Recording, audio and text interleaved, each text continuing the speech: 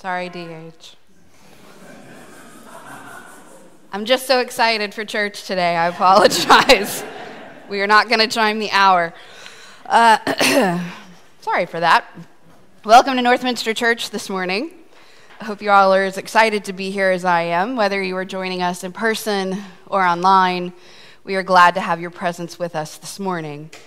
I want to say a special word of welcome to anyone visiting with us today. We are particularly glad that you are here. And if you haven't been with us this morning, know that we celebrate communion every week at Northminster. So if you come up, there are instructions on the insert to your order of worship, or you can follow the people around you. And if you are in need of a gluten-free wafer, when you come up, just get my attention. I will make sure you have one of those prepared for you. You might have noticed as you came in today that there's a lunch table set up out in the narthex. That's because today is a special day. Oh, my spider friend is back. Today is a special day. Our dear friend Samuel is here with his fiance. Oh, sorry. No, it starts with an S. Sarah, thank you. Craig told me right before church, and it fell out of my head. They are here today not only to celebrate Samuel's graduation, but to be here and to visit with us. And we thought, what better way to celebrate with them as they get prepared for their wedding than to have a lunch and spend some time together. So everyone is welcome to stay for lunch, have a sandwich, make sure you talk to them, tell them congratulations. So do please stick around after worship for that. Also, you will notice again our beautiful Advent flowers. I will ask you for the next weeks of Advent, you admire them from afar, do not take them home.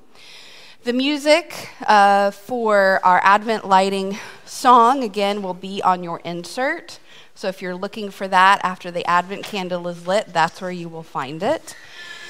And then finally, I want to draw your attention to this week's Advent banner, which is that one back there with the Alpha and Omega on it. Again, these banners are almost as old as our church is, and this one in particular is the banner of peace.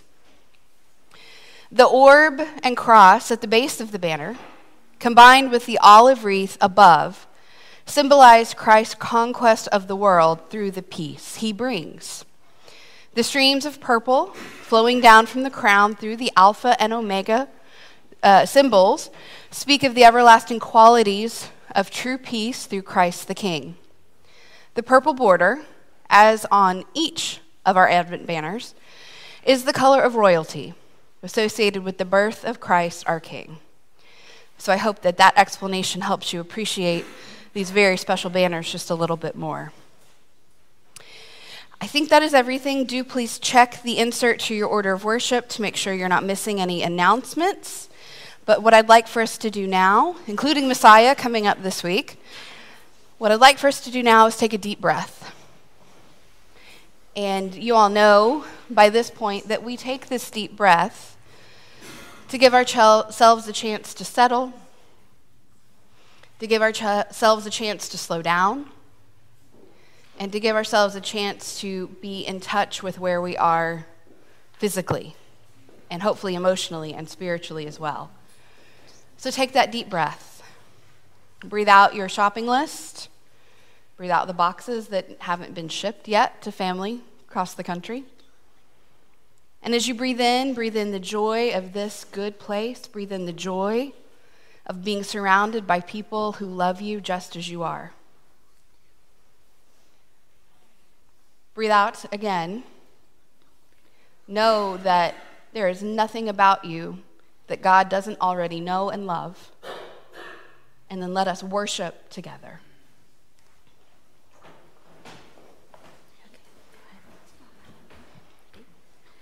How does a weary world rejoice? By listening before we speak and saying sorry when we need to. By advocating for justice and caring for our neighbor. By practicing Sabbath and forgiving 70 times 7. By choosing grace over hate and opening the door for each other. There are a million ways to practice peace. So today we light the candle of peace as a reminder of a charge. With God's help, may we bring peace into a weary world. Amen.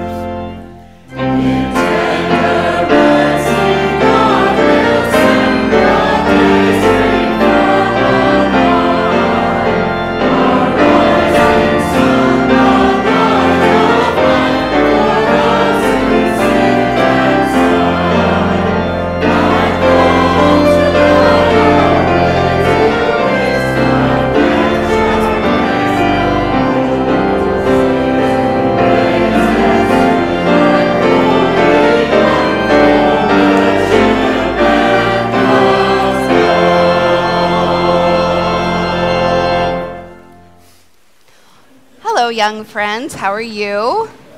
Good. Make sure my microphone's working. I don't think it is.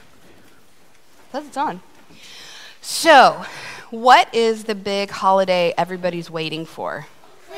Christmas. It'll be here really soon, but we have to wait until then, right? Yeah. That's when the baby Jesus was born.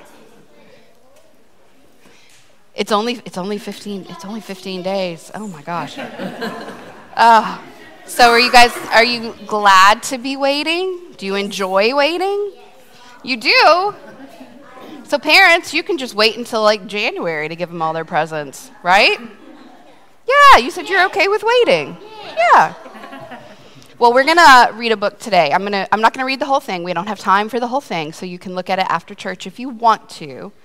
But it's called, what is that word? Waiting. We're going to talk about waiting. Okay.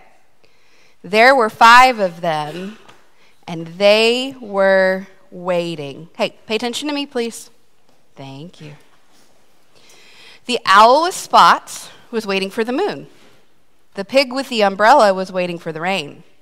The bear with the kite was waiting for the wind. The puppy on the sled was waiting for the snow. And the rabbit with stars wasn't waiting for anything in particular.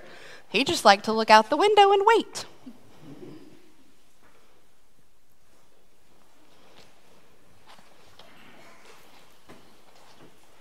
We're going to skip some of these pages. Hold on just a second. Let me flip. As they waited at the window, they saw many wonderful and interesting things. Do you see all the shapes in the clouds? That's them, and there's an umbrella, and there's a kite, and there's an owl, a bunny. So they wait, and they wait, and they wait through the rain, and they wait through the snow, and they wait through fireworks, and they just keep waiting until one day a cat with patches joined them. You see the cat with the patches? Mm-hmm. Was she waiting for the moon? No. Was she waiting for the rain? No. Was she waiting for the wind? No. Was she waiting for the snow? No. She didn't seem to be waiting for anything in particular.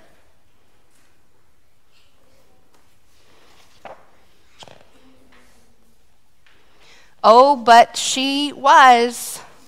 And look at this. Look what happens to the kitty. Look at all the other kitties.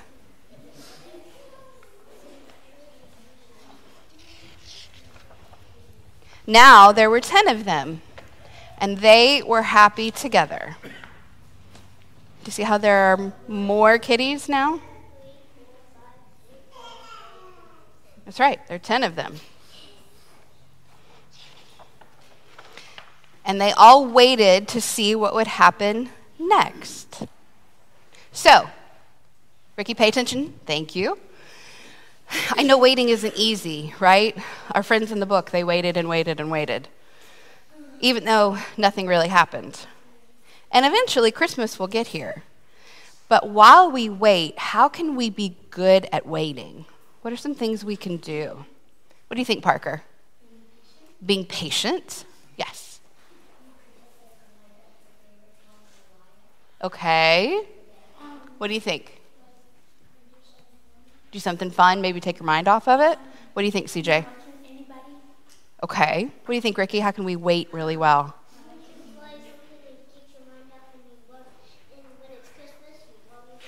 Okay. What do you think?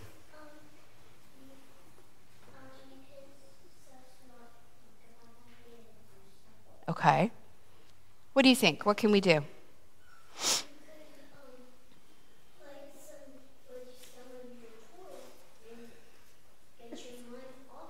Yeah, that's right. Could you also maybe help your parents with things around the house? Yes, like cooking. I know you guys do a lot of baking at your house. Could you? You could sweep. You could help wrap presents. You could make hot chocolate. You might need to get help making hot chocolate. Maybe don't do that by yourself. You could turn around and look at me, please. You know what else you could do?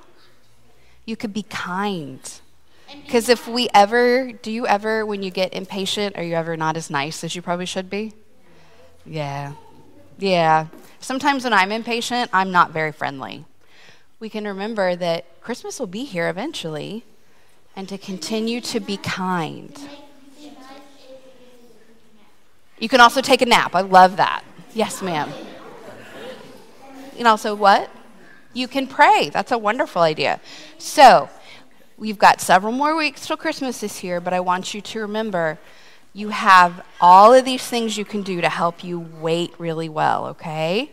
Now, turn around, face the congregation, sit up nice and straight and tall. Keep your hands to yourselves. Turn all the way around. Thank you. Hands in your laps, please. And we're going to say our prayer. I'll say the first line. You say it back to me nice and loud. Adults, you're welcome to join in. I see the face of God in you. I see the face of God in you. The love of Christ comes shining through. The love of Christ comes shining through. And I am blessed to be with you. And I am blessed to be with you. O holy child of God. O holy child of God. Amen. You can go back to your seats now.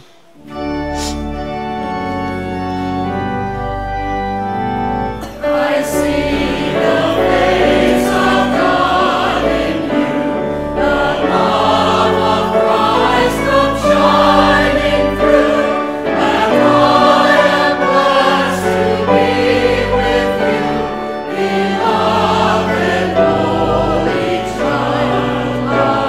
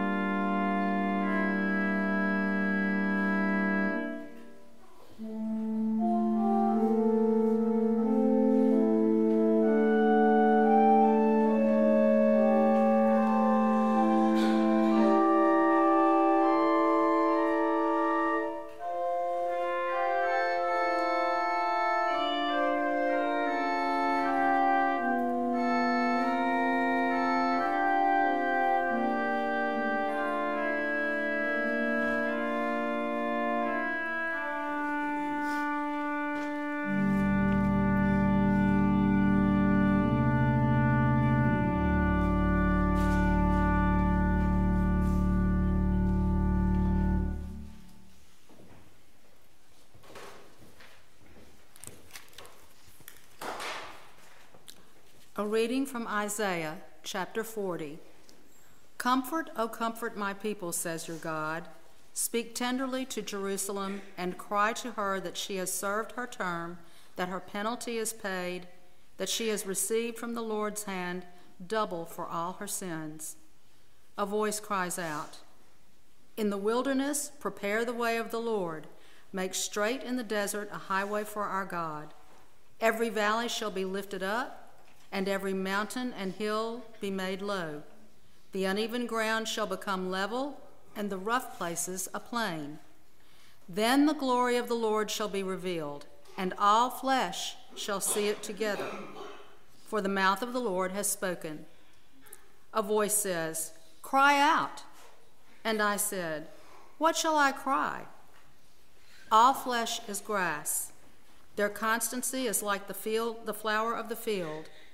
The grass withers, the flower fades when the breath of the Lord blows upon it. Surely the people are the grass. The grass withers, the flower fades, but the word of our God will stand forever. Get you up to a high mountain, O Zion, herald of good news. Lift up your voice with strength, O Jerusalem, herald of good news. Lift it up, do not fear. Say to the cities of Judah, here is your God. See, the Lord of God comes with might, and his arm rules for him. His reward is with him, and his recompense before him.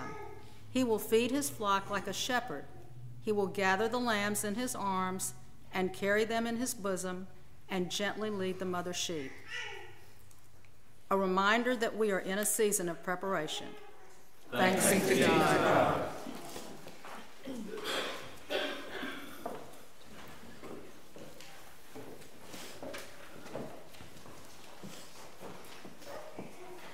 Let's pray together.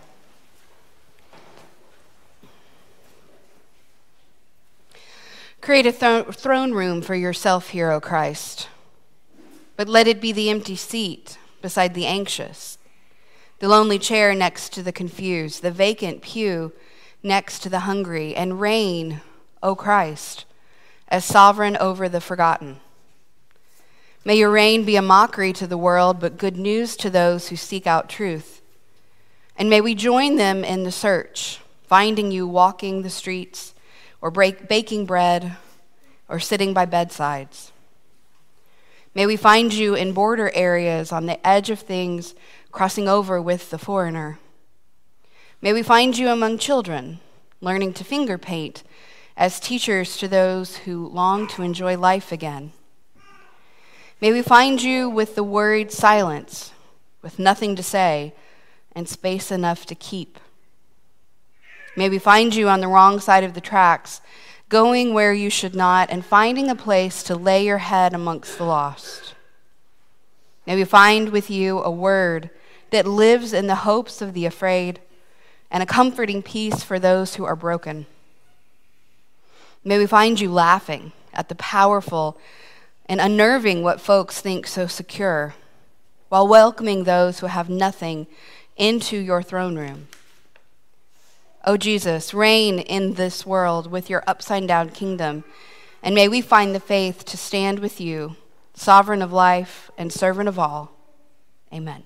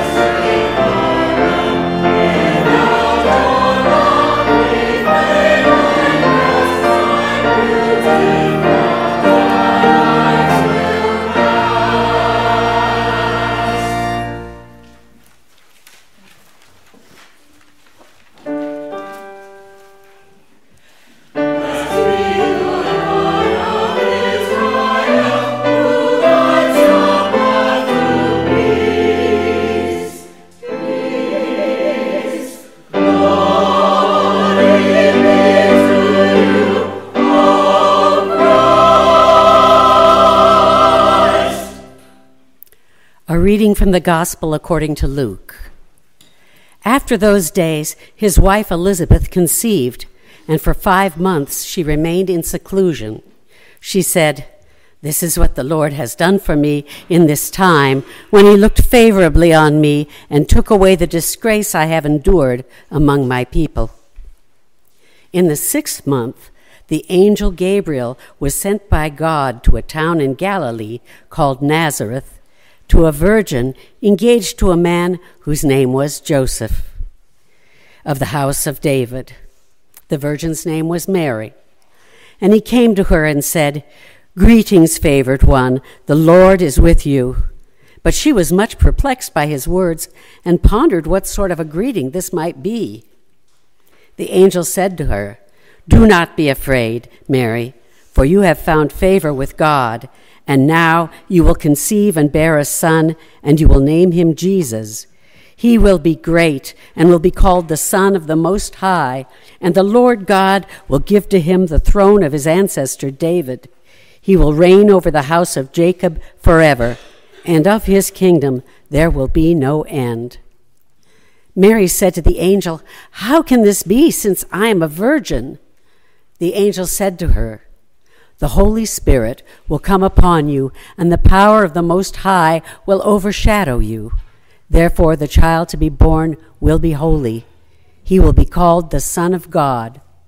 And now your relative Elizabeth, in her old age, has also conceived a son, and this is the 6th month for her, who was said to be barren, for nothing will be impossible with God." Then Mary said, "Here am I, the servant of the Lord. Let it be with me according to your word." Then the angel departed from her. In those days Mary set out and went with haste to a Judean town in the hill country, where she entered the house of Zechariah and greeted Elizabeth. When Elizabeth heard Mary's greeting, the child leaped in her womb. And Elizabeth was filled with the Holy Spirit and exclaimed with a loud cry, "Blessed are you among women, and blessed is the fruit of your womb. And why has this happened to me, that the mother of my Lord comes to me? For as soon as I heard the sound of your greeting, the child in my womb leaped for joy. And blessed is she who believeth that there would be a fulfillment of what was spoken to her by the Lord." The Gospel of our Lord. Thanks be to God.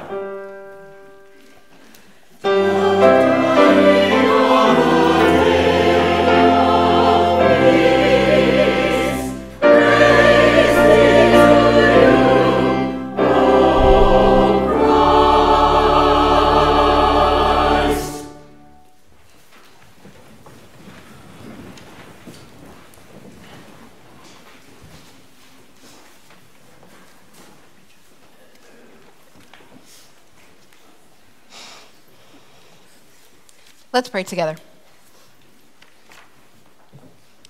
O God, may the words of my mouth and the meditations of all of our hearts be acceptable in your sight. And may we hear a word from you today. Amen. No one was more surprised by my pregnancy than me. I'd worked hard to accept the teaching from Scripture that the Lord had closed my womb, and it almost succeeded. I had worked hard not to be bitter that my husband and I were outsiders in our community as the years went by without children, and it almost succeeded. In fact, the earliest days of my pregnancy were dominated by my husband's sudden muteness, and the realization that I would have a child felt like a dream. I was living in a state of unreality. So much was happening at once. Perhaps that's why I went into seclusion, tucking myself away for months. I needed time for the reality, the enormity of the miracle happening within my body to feel real. Perhaps I drew myself inward to avoid embarrassment from the community. I don't know that I could have handled all of their well-meaning, curious questions. I wouldn't have had any answers, particularly since I couldn't talk with my husband. Not that he would have understood what was happening well either. So I spent the first 5 months of my pregnancy not quite in solitude, as I had Zechariah with me, but certainly in considerable silence. At once amazed and anxious about the changes taking place in my body. It's an incredible, almost unbelievable sensation to recognize that you are sharing your body with another human being. You find yourself wondering, amongst the kicks and the punches and the somersaults, what this little person will be like. What will they grow up to be? And how will you ever be a good enough parent to make him a good person? I created a well-worn mental path wondering about God's timing. While I was sure God had a direct hand in my pregnancy, I couldn't help but question, why now? Despite my joy, I spent many of those quiet days wondering why God had made us wait so long, questioning if we'd finally done something God had needed us to do to open my womb. Had we kept God waiting for some necessary sacrifice without knowing it? I also wondered about my husband's sudden silence. Now, Zechariah was never one to talk for the sake of noise. He was comfortable with silence and a deep thinker, perhaps by natural inclination, perhaps due to his priestly training. But throughout our years together, we'd always had wonderful conversations. We could always talk to each other until we couldn't. Those days of silence during my pregnancy stretched out longer than I knew days could be. And though we could communicate about small things, non-verbally or with a few letters scratched in the dirt, conversation wasn't possible. Sharing about this miraculous happening in our life wasn't possible. And it wasn't until after my son was born that I learned Zechariah's silence was due to his questioning God. But not just questioning. I would find out later my cousin Mary had also questioned the angel that came to her. The problem was Zechariah, my thoughtful, analytical husband, had requested proof of God. This priest of God's temple, who knew the ins and the outs of our religion, our most sacred worship, didn't believe the angel's words, and so God muted him. Gave him plenty of thinking time, as he would say in the years that followed. And I unintentionally joined him in that silence, tucked away, until one, in fact, the only one who could understand the miraculous thing happening in my life, arrived at my door. The trip from my home to Elizabeth's is a blur. Did I travel alone or was I accompanied? All that remains clear in the haze after the angel's visit was that I couldn't be alone. I needed to be with someone who would understand what was happening to me and inside of me. Elizabeth was the only option, the only one who would understand my wonder and shock at God's choice of me, a girl so unremarkable that to this day, your scholars don't know anything concrete about me beyond where I was when the angel came to me. I am an anomaly, an atypical character in your sacred book. Cousin Elizabeth's story, while remarkable, holds echoes of other women who waited years for God to give them children. Think of Sarah and Rachel and Hannah. But there's no story quite like mine in your text. And though the people from my time were aware of stories of God's being intimate with human women and producing children, that isn't my story. So even if you think of me as an unknown quantity, I can assure you the Lord choosing me to be the mother of this remarkable child was as much a surprise to me as it is to you. The only one who wasn't surprised was Elizabeth. Now, much of the credit for Elizabeth's quick understanding goes to our boys, as John leapt inside her at the mere presence of my child inside me. My child had that effect on people, at least when they took the time to really see him throughout his life. And I will always be grateful for John, who prepared the way for my son even in the womb. He made an explanation of my miraculous condition to my cousin unnecessary, not that I could have explained the angel's appearance or God choosing me. And so in that time we spent together, there was a deep knowing of motherhood between me and Elizabeth. There were so many questions neither of us could answer. Why us? Why now? And what was to become of these children we carried safe and snug close to our hearts? But what we did know was that the divine, the eternal, our Lord was there with us, between us, inside us, surrounding us as our children grew. And we found a sisterhood no one else would possibly understand. Now, if you couldn't tell, and I'm speaking as myself now, I love this story. I love the story of Elizabeth and Mary and the sisterhood they find with each other. And though I've, of course, read these verses before, they sit a little differently when you carry your own remarkable little person. And I feel her not only leap, but pogo stick inside of me. But there's something about this story I hadn't noticed before, and I found it quite powerful, so I want to share it with you. Luke uses Elizabeth and Mary as the standard for what is about to come. Luke uses Elizabeth and Mary as the standard for what is about to come, meaning the gospel writer sees these women as the example of what faithfulness is, the example of what servanthood is, the example of hearing and feeling God's call and responding not just with their whole hearts, but with their whole bodies. And speaking of feeling God's call, keep in mind that Elizabeth wasn't visited by the angel like Zechariah and Mary are. She knows only that she is pregnant somehow after so many years of waiting, but she is not privy to the information about her son her husband has. And yet when John leaps in her womb, this is the first of his many testimonies about Jesus. When John leaps in Elizabeth's womb, this is the first of his many testimonies about Jesus.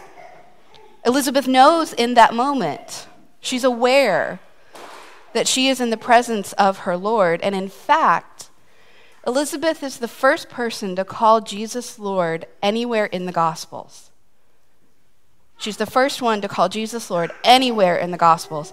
She is also the first to offer a beatitude anywhere in the Gospels. That beatitude being, "Blessed are you among women, and blessed is the fruit of your womb." Now that might not seem all that important, but these details make Elizabeth the prototype for Luke and prophets, in that she sets the standard for speaking by inspiration of the Spirit and points to God's salvation, which is offered to those who believe.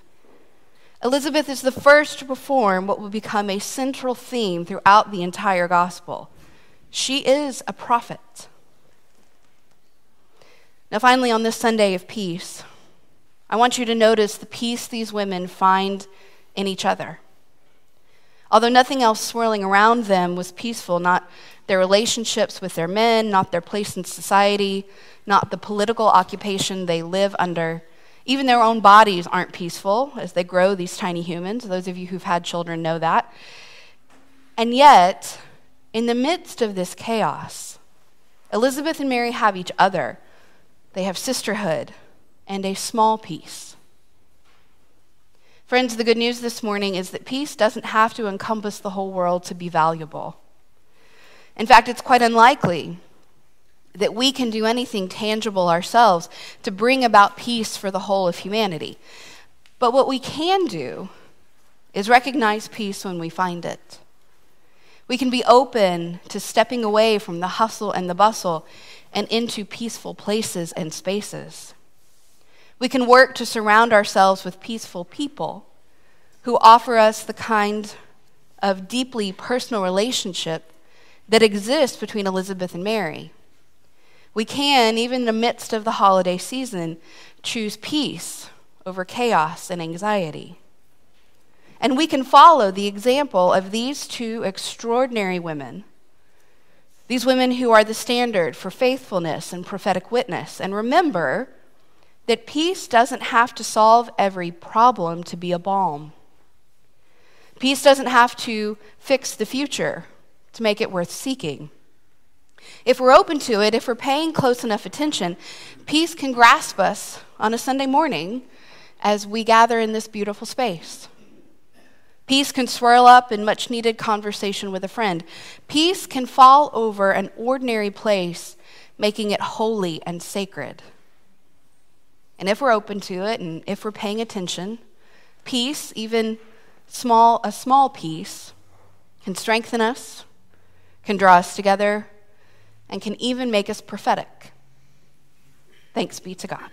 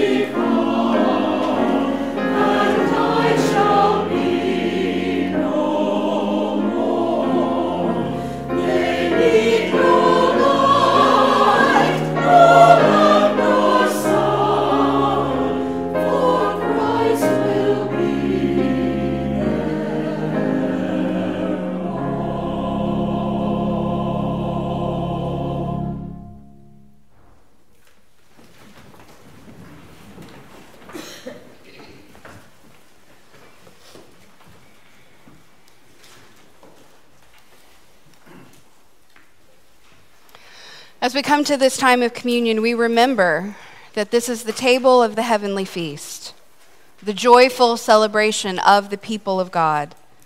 And in this Advent season, as we long for the presence of Christ among us, we often anticipate Jesus' arrival in traditional places of power.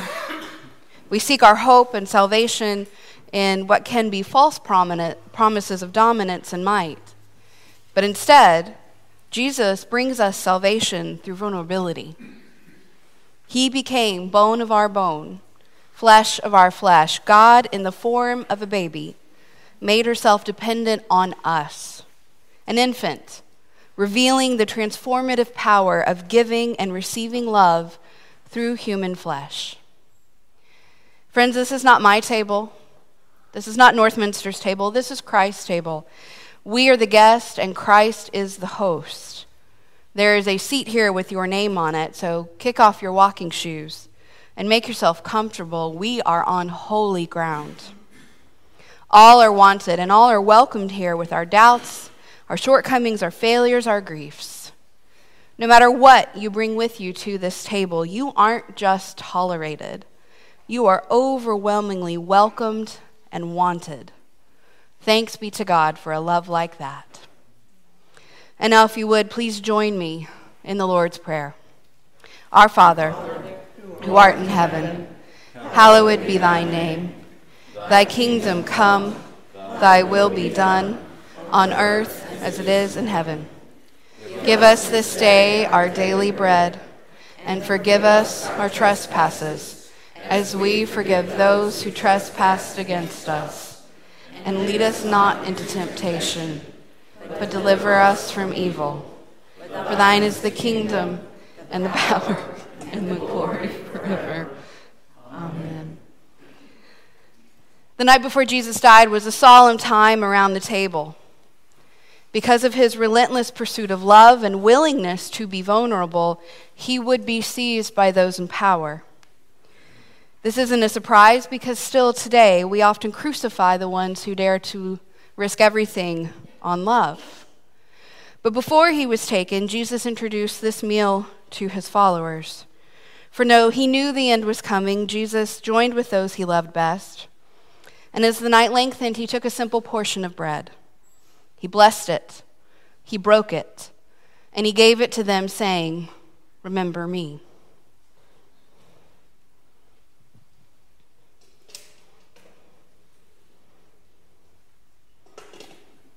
And then in the same way, when the meal was over, Jesus picked up a cup and he filled it with wine. And during his blessing of it, he reminded the disciples that he would go to the ends of the earth out of love for them. Friends, Christ makes us the same promise. Thanks be to God. Amen. Okay, we all come in together. Let's get over. There he goes. Get all the way over.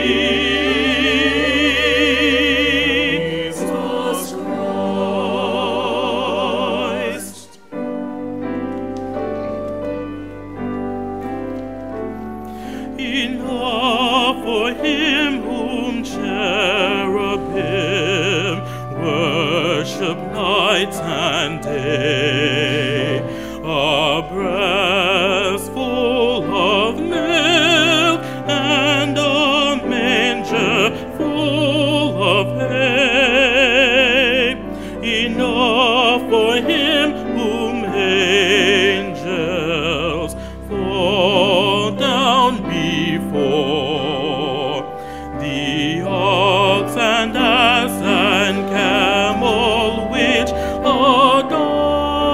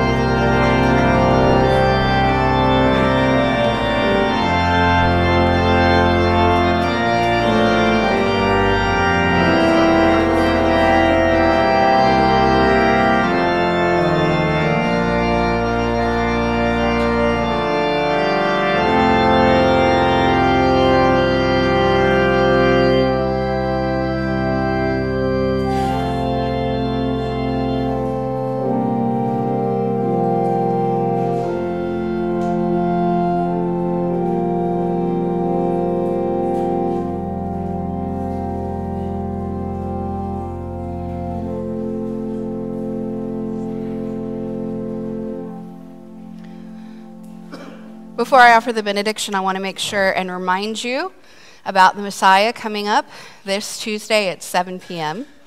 So please make sure, if you're interested, to be here early. I've heard seats go very quickly. And now hear this benediction. May starlight guide your steps toward the place of wonder. May angels sing their news as you travel to the manger. May promise fill these days as we watch at the edge of birth.